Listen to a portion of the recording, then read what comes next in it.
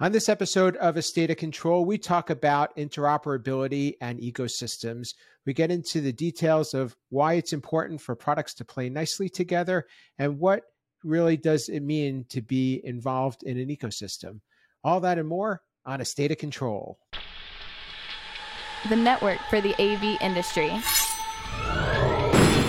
What are you listening to? This is AV. This is AV Nation. This is AV Nation. AV Nation is brought to you by Shure, because every voice matters.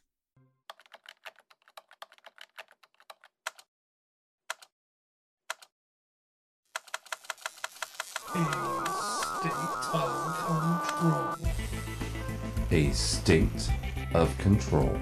State of Control, episode 106. 1 is the loneliest number.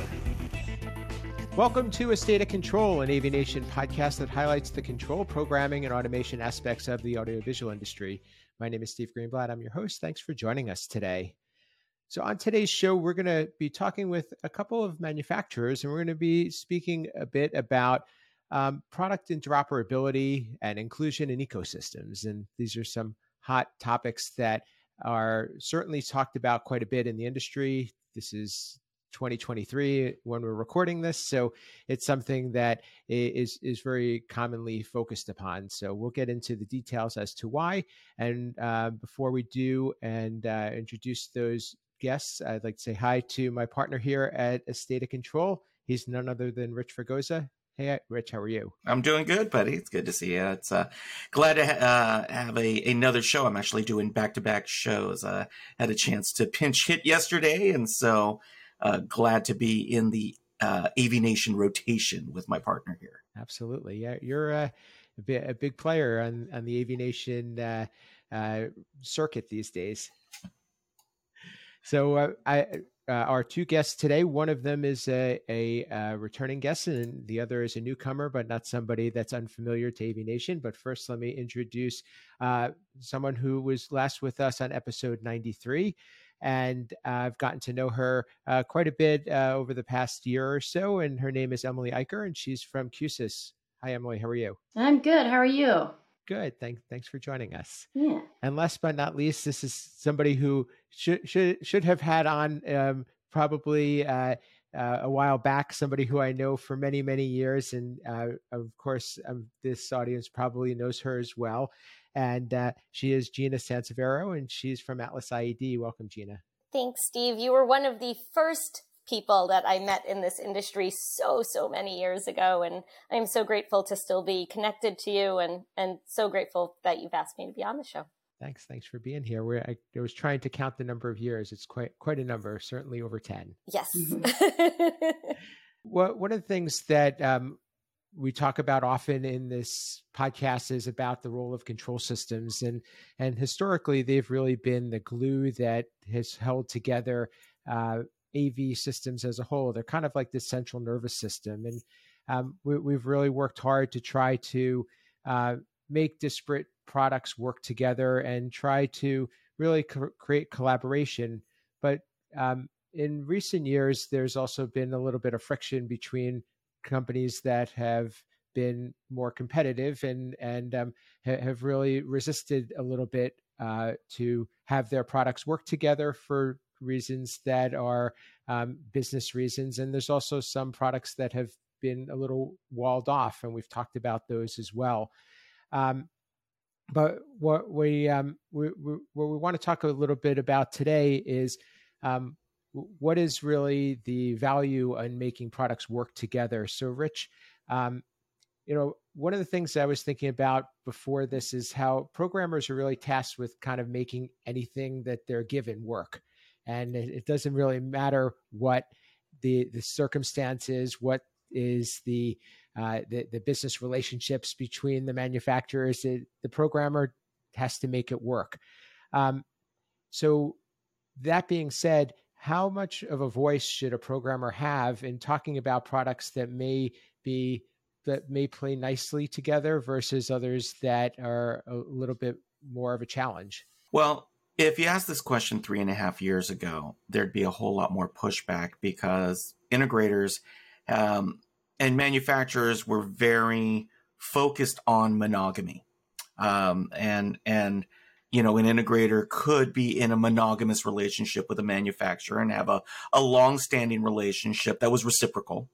And then a little virus came along and little things, the dreaded phrase of supply chain came along. And all of a sudden, what control system programmers have been doing from the beginning became a business reality. It wasn't we don't use this or we don't use that, you know, because we're using this. Just make it work, right? That would always be the answer, right? Just make it work. Well, you know, and you'd kind of shoehorn it together and there wouldn't necessarily be that opportunity to have the conversation. And also, it was a hardware-based world. You know, I mean, when you're dealing with a 25-pin connector or, you know, having to crimp a very specific type of cable that only goes over certain distances and you had those limitations, it was a lot easier to kind of stick to, well, that's the way it's always been. That's the way it's going to be. Fast forward now, as we are hopefully coming out of the supply chain issues that we've been faced with for the past couple of years, but more importantly, the software-based developments that are out there, I think that you need to be able to go to your team and find out what are practical field applications that are available. We had a project the other day where, you know, everything that was kind of spec'd was great, but nobody considered the scheduling system. So, you know, all of these parts were going to work great for being able to conference, and you could see them well and you could hear them well. And, you know, the space was lit properly.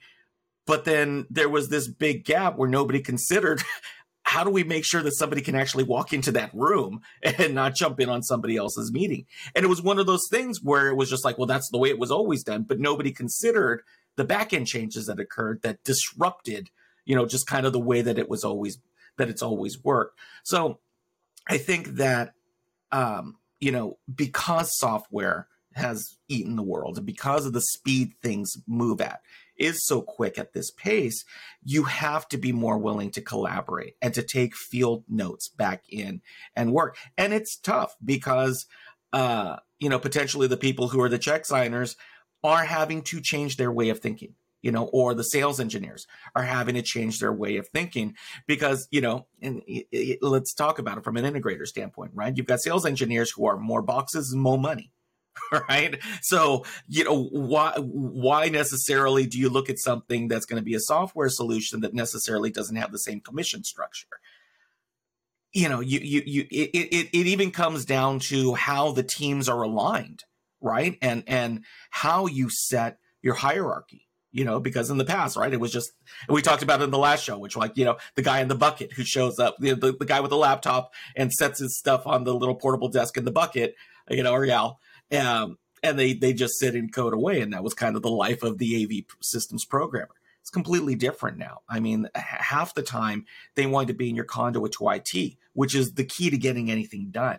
So, you know, more now than ever. And I think also because of the workforce that's going to be coming in, you have to be willing to give that respect to the remaining people who are going to be in the field who are responsible for deploying these solutions that aren't just walking in and plugging in a cable. It's so much more than that at this point that you're not going to last long if you can't figure out a way to be able to make that work. Yeah, and I think just to jump off of that, you see a lot of integrators, you know, switching to doing managed services as well, where, you know, in the past, like you said, they've just been installing boxes, and now all of a sudden those same integrators are, you know, remotely on site every day for those customers. Like, we can't continue thinking the same way because our customers expect better, you know, the end user expects better, and just regular old boxes aren't going to cut it anymore.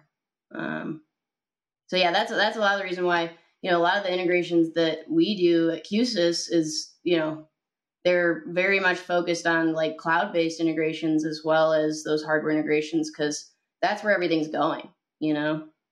Gino, have you joined in on this? Because one of the things that I wanted to talk about is what some manufacturers role in helping to make their products easier to integrate, and also how much is taken into consideration when it comes to a programmer's role and the challenges that they face. And a lot of times we look at the installation aspects of it, but there's also a lot of other parts that are a little less tangible. Sure. I mean, for those of us who have been in the industry for more than 10 years now, we've seen a complete re-evolution of what's happened, right? We saw all manufacturers being very siloed, very much creating a product that was within the A or the V or the software portion of the industry. And then as we progressed, like as a timeline moves by, you've seen mergers and acquisitions, which have allowed manufacturers to become that one-stop shop, create a proprietary ecosystem and not let anybody else in.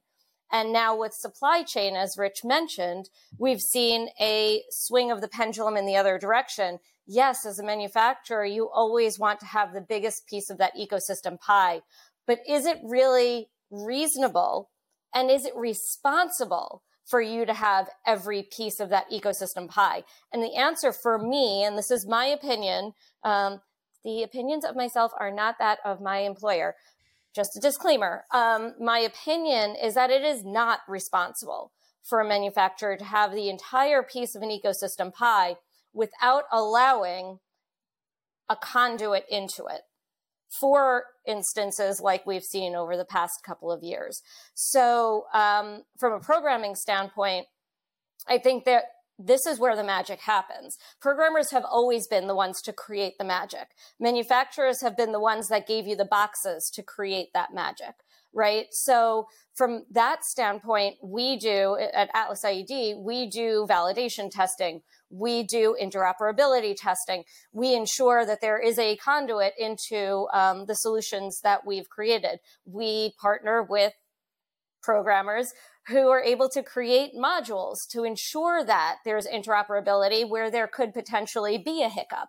So I think that just from a responsibility and a ease of use for not only the integrator partners that we have, but also for the end users, consistency is key from an end user standpoint. So how do you create the most consistent but long-term experience possible for them? And that's by allowing the flexibility for programmers to create similar systems using different manufacturers should the need arise. Very well said. Emily, Gina talked about ecosystems several times, so I'm glad she did, because it was a great lead into what I wanted to have you speak about. Your role is actually involved in product ecosystems, so talk a little bit about that and what does that mean? And I think that there's a misnomer a little bit there, or there's a misunderstanding because a lot of people use the definition differently. And Gina kind of clarified by saying proprietary ecosystems versus open ecosystems. So talk a little bit about that. Yeah, so my title is Ecosystem Product Manager. And here at QSC, QSys, we basically kind of divide things up in multiple ways, but the two main ways you can kind of divide it up is we have a platform, that's QSys. That's QSys as a software, as an OS, that's the brains, right? Then you have, your QSys products and everything, peripherals and all those things. And then we have the ecosystem, and that's where we play with others. So that's basically, your QSys plugins that are integrating with your hardware products, your software products, cloud-based things. But then we also do our alliances, which is our Microsoft, Zoom, Google, those big people we want to work with. But yeah, my job is really more on the ecosystem side. So, partners like Sennheiser, things like that, bringing those people in through our technology partner program, and then making sure that they also have the resources that they need through our developer partner program, so that, we can make sure that the plugin or whatever integration we're making with that partner ends up working and is supported, so that our customers have less pain points with integrating with those partners and us. So that's kind of how we view the ecosystem, is more so how we play with others and bringing others in, because as every manufacturer knows, and, Gina pointed this out, it's like, you can't make every possible product ever. I mean, we're just going to continue to innovate as an industry, and no one's ever going to be able to keep up with every single product. So we have to work well with others. And it also helps with supply chain that you're not having to manufacture all those things, especially if there's, hardware components to that. So that's kind of how we're positioning in the market. And it's really exciting because, we've made a big deal about the ecosystem as well as our alliances. Just going forward, it's a big part of who we are as a company. Yeah, I think Emily brings up a really good point there, especially in an industry where standards are in air quotes. It becomes really difficult to ensure interoperability. It becomes really, really excessively expensive for a single manufacturer to support all aspects of this industry.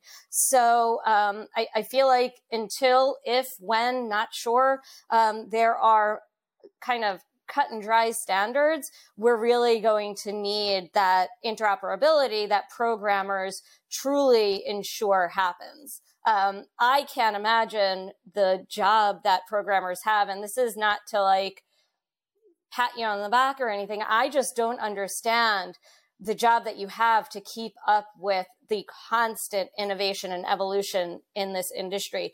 Our engineers, our product development teams are constantly at work, times that by hundreds. There's 800 exhibitors at Infocom. There's over 900, almost 1,000 at ISE. When you look at that and you're trying to plug all of these pieces together and they're changing every year, they might not be shipping every year, but they're changing every year. My goodness, that is a heck of a lift for our programmers.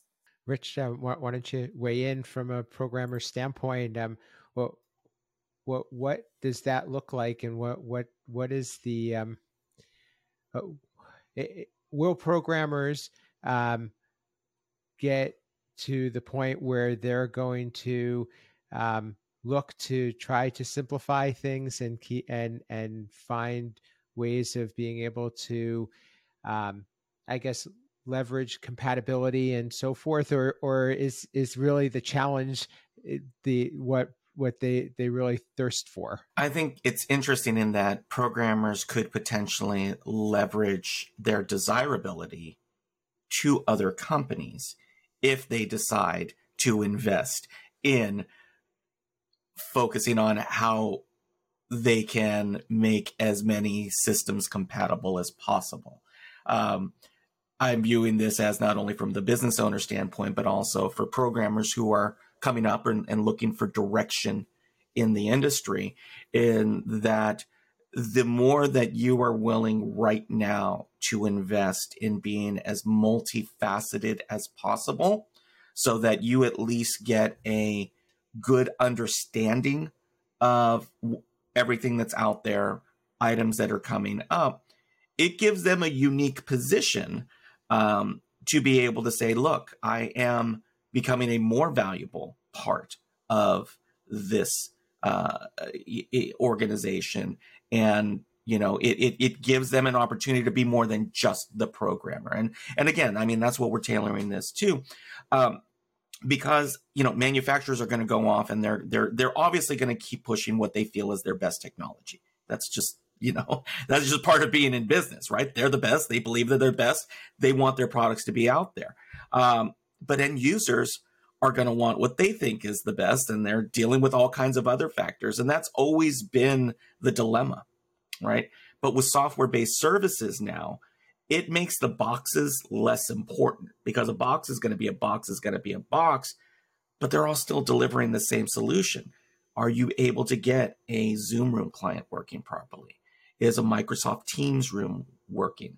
Is a Google Meet working? What if you have to do all three, right? So all of a sudden, what used to be, those closed silos, and let's just take video conferencing as an example, right? 15 years ago, you can have any color you want as long as it's black.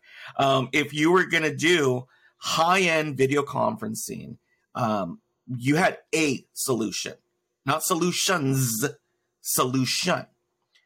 Now you can go into any organization and it's literally at the Baskin Robbins of options, whether you walk into a huddle space, desk share. I'm hearing a whole new phrase today, desk sharing, right? They're co-opting desks now because of the hybrid solutions that are going to be coming into the workplace. So the first thing that I think of I'm going, gosh, now I've got to spend a day figuring out how desk sharing is going to work in a greater ecosystem, with all of the variables that can go along with that, right? And all of a sudden you start thinking about desk sharing. You're like, hey, well, what if you took wellness into place with that and circadian lighting? What about presets for users? I'm like, all of a sudden your mind starts racing with these things. This is a software-based solution. All of a sudden it becomes, well, what if it goes into cloud? And I know that manufacturers are looking at that going, holy cow, how are we going to deal with this? And how do we deal with sound masking? How do we deal with extension routing? I mean, all of these things start coming into play. So, what that means for the programmer themselves is, in sales, it's ABC, always be closing. With programming right now, it's ABL, always be learning. You have it, and I'm a 50-something-year-old Latino guy, and I'm sitting there going, I'm going back to school every day. I'm grateful to Atlas IED and for QSYS for their educational tracks. I've been immersed in those. And the old dog's having to learn new tricks myself on this one. And I'm also learning at that point where I'm going, you know what? I need to be able to empower others to take this. I need to know kind of the 30,000 foot view of what's going on, but I need to myself look at others in my organization to be able to empower them and give them the ability to be, those thought leaders at that point. And I think that from a business standpoint, that's going to be the really interesting part from an integrator standpoint, even from, mom and pop programming houses. You've got to decide how you're going to invest in your people, because it's going to be brain share that you're going to be dealing with. Is like, who's going to pay the most for that brain share? Because you've got people who come in and they go, I've done this, I've done this, I've done this, I've done this. I've got uses of this. Yeah, I didn't use your software, but it doesn't matter because I can walk over and use this software. That's an eminently hireable person. That's somebody who can write their own ticket. And so that's, kind of the advice that I'm that's kind of what I'm laying down for everybody, which is, hey, look, this is more important than anything else. Come out with your CS degree. That's great. But now you've got to go to 2.0. Yeah. You have to be willing, because there is such a wide vista of systems out there that you've now got to cobble together. And again, if you started in the pandemic, it's been trial by fire. You had no choice, right? It was kind of like the old days. I was like, yeah, this is square peg, round hole. We're going to shave it. And all right, here we go. That's just going to get accelerated because end users are going to ask for it. And because the workspace, and again, education and government and resi and all of these things, but even just the tip of the iceberg is going to be the workspace, because that will go out to education, that will go out to government, that will go out to all of those others. Because once they see it adopted and people see it and they come in and do a presentation someplace, in a small space, and they go, hey, that worked. It's going to grow. It's going to be interesting. I actually had a question for you and Steve, Rich, kind of flipping the table here really quick. Now, we're talking about audiovisual, but clearly in workspaces, corporate buildings, education, government, transportation, you name it, it's there, hospitality, a whole bunch of other industry ecosystems are playing with us, right? We're talking about, HVAC. We're talking about security systems. We're talking about clearly IT. So you have all of these other industries that now you have to somehow figure out how to interface while our industry continues to innovate. And I'm sure their industries are not staying still either. How do you learn their language? What I would add, I guess, is that we're starting to see more specialists, that people that take different parts of the responsibility. So one of them that my company does is we focus on the middleware. We focus on making the APIs work together. Others focus on more of the user experience. Others focus more on the back end code. Others focus more on what we call, I guess, business logic. How do you want the system to work, and what are the specific needs of the user? That's what I would, where I think things are headed, because we've tended to have a singular solution and one person responsible for it. I think, to your point, the greater the surface and amount of technology we have to cover, it just can't be done by one person anymore. Yeah, I was going to say, just kind of going off of actually everything everybody's been saying, I think it's important, my background, I was a programmer. I worked for an integrator. I think it's important that anyone that is a programmer for the for the future of their career and for where we are now is to really always be thinking about the experience and kind of take yourself out of, okay, I need to make this thing work, and kind of think about, okay, well, what is this enabling? And that will also just drive your business forward and your roadmap and what you're doing and what things need to work together to really bring that experience for the customer. Because people, like I said, they're expecting more from us. They want to walk into a room and it just works. It's not like, 15 years ago where you walk in, you got a VGA cable and you got all this different stuff and there's like 5-10 remotes. It's not like that anymore. You want to walk in there, plug your computer in, or press a button and boom, you're in the meeting, or your shades are lowering, all these things. And that's that experience. So it's good to take that high level view sometimes, because I think programmers, we can get really like bogged down in the details, but that helps kind of at least motivate me going forward. So. And kind of exactly what Emily's saying is, people walk in and want it to work. Now people walk in and want it to do more. Like I get into my car and I just got a new car. I haven't had a new car in 10 years. The evolution of that technology is causing me to sit down and go, I actually have to read the owner's manual. Not really. It's super intuitive, but it has come a long way. Now I have my maps from my phone right on the dash, right? My entire screen is a touch screen. Everything can do more than my expectation. And it makes my life easier, and it works. I mean, until it doesn't, but it works. So I think that's really kind of the nuts and bolts of it, is that it has to work, and then it has to do more, and it still has to work. As we wrap up, one of the things that I think we should talk to both our listeners and the programmer audience, as well as others who kind of want to understand better how products can be more interoperable, and how to make good choices. And as I mentioned earlier, we talked about the existence of walled gardens and products that are less open. And then Gina talked about having ports into different ecosystems. Emily, I'll let you start on this. What are the recommendations that you would give to somebody in terms of when they're looking at products? What are some of the things to look for to ensure that this is something that they can invest in and that they're not going to find themselves in a dead end? Yeah, I would say one thing is looking for products that say that they're known for interoperability, and then ensuring that interoperability isn't being squelched by something else. So that could be another API on top of that. Maybe you don't have access to other things.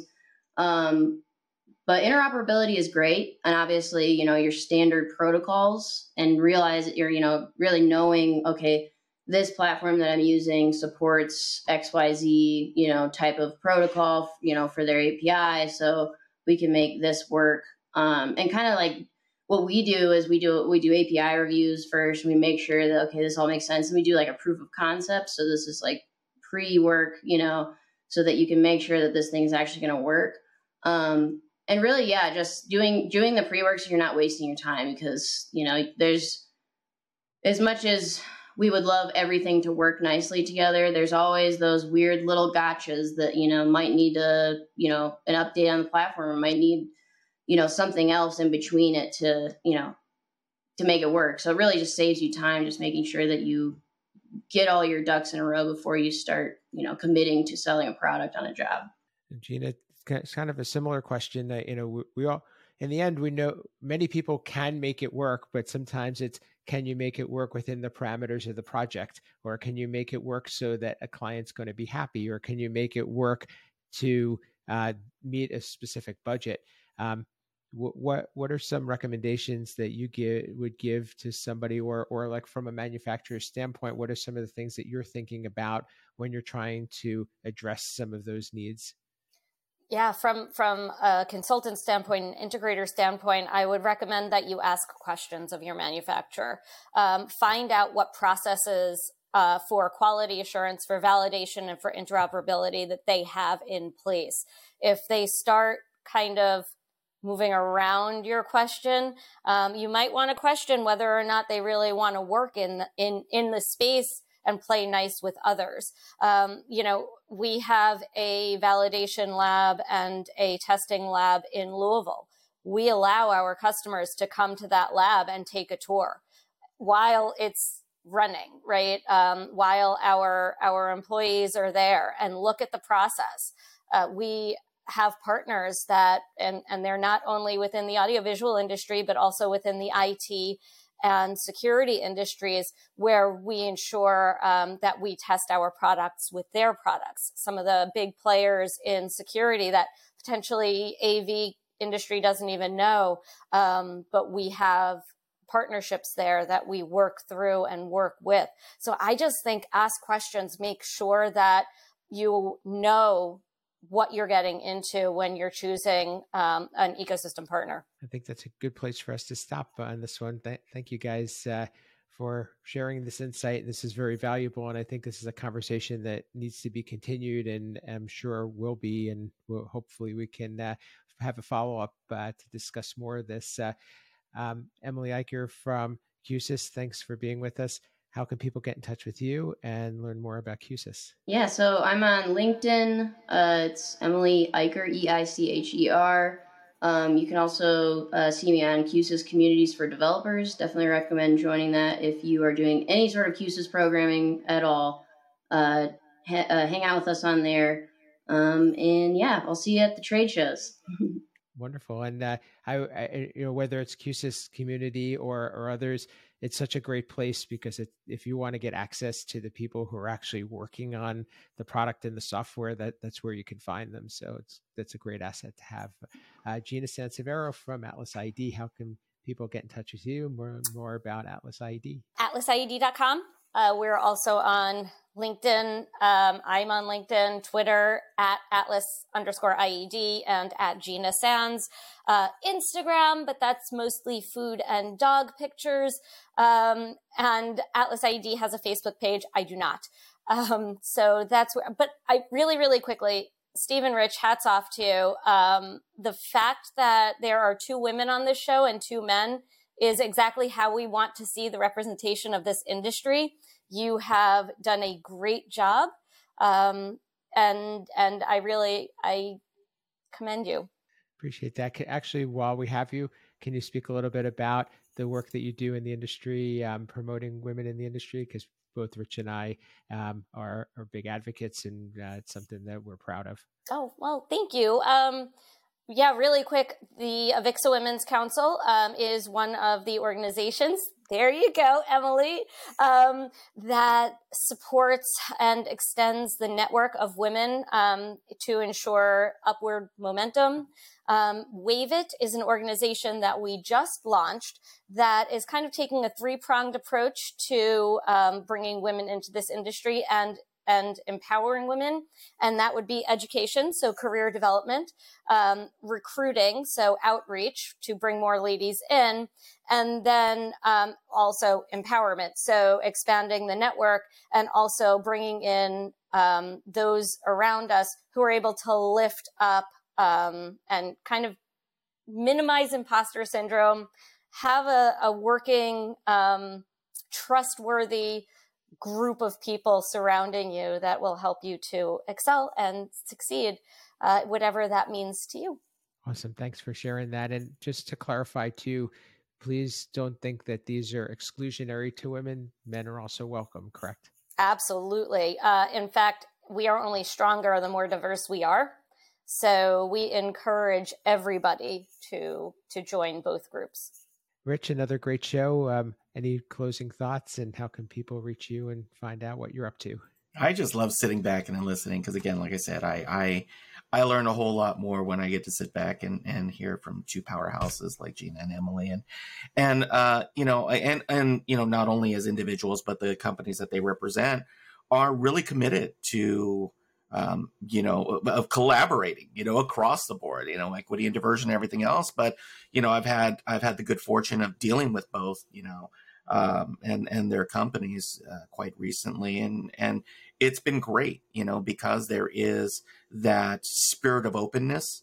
And, hopefully other manufacturers will take a look. Because again, if you're not changing the way they used to do things, and focusing on the way things need to be, you'll see more and more out of their stuff, and they will have everything. So, you never know. But obviously, I focus on our guests, but if you do have to track down Uncle Richie anywhere, you can find me on the interwebs, at Arfragosa is the Twitter. It's also Instagram as well, but same thing is kind of like food and dogs and my kid and, Magic the Gathering, silliness, stuff like that. If you want the company, you can find us at fragosadesign.com. But as I always say, first and foremost, where I hope you find me the most is here on avnation.tv and our slew of shows that cover all of our verticals, and hopefully here with my partner, Steve. Come visit us on our show. So that's always my message, and support our sponsors. Absolutely. And check out all event coverages as well. We talk about Infocom and other trade shows, and there's a lot of that on AVNation to get anything that you may have missed or get to see things through a different lens. So please check that out. For me, you can reach me at Steve Greenblatt on social media, and my company Control Concepts at controlconcepts.net. And as we always try to say, we want to hear from our audience. We want to expand our reach. We want to expand our guests, and also make sure that our topics are hitting home with you. So we look forward to your feedback.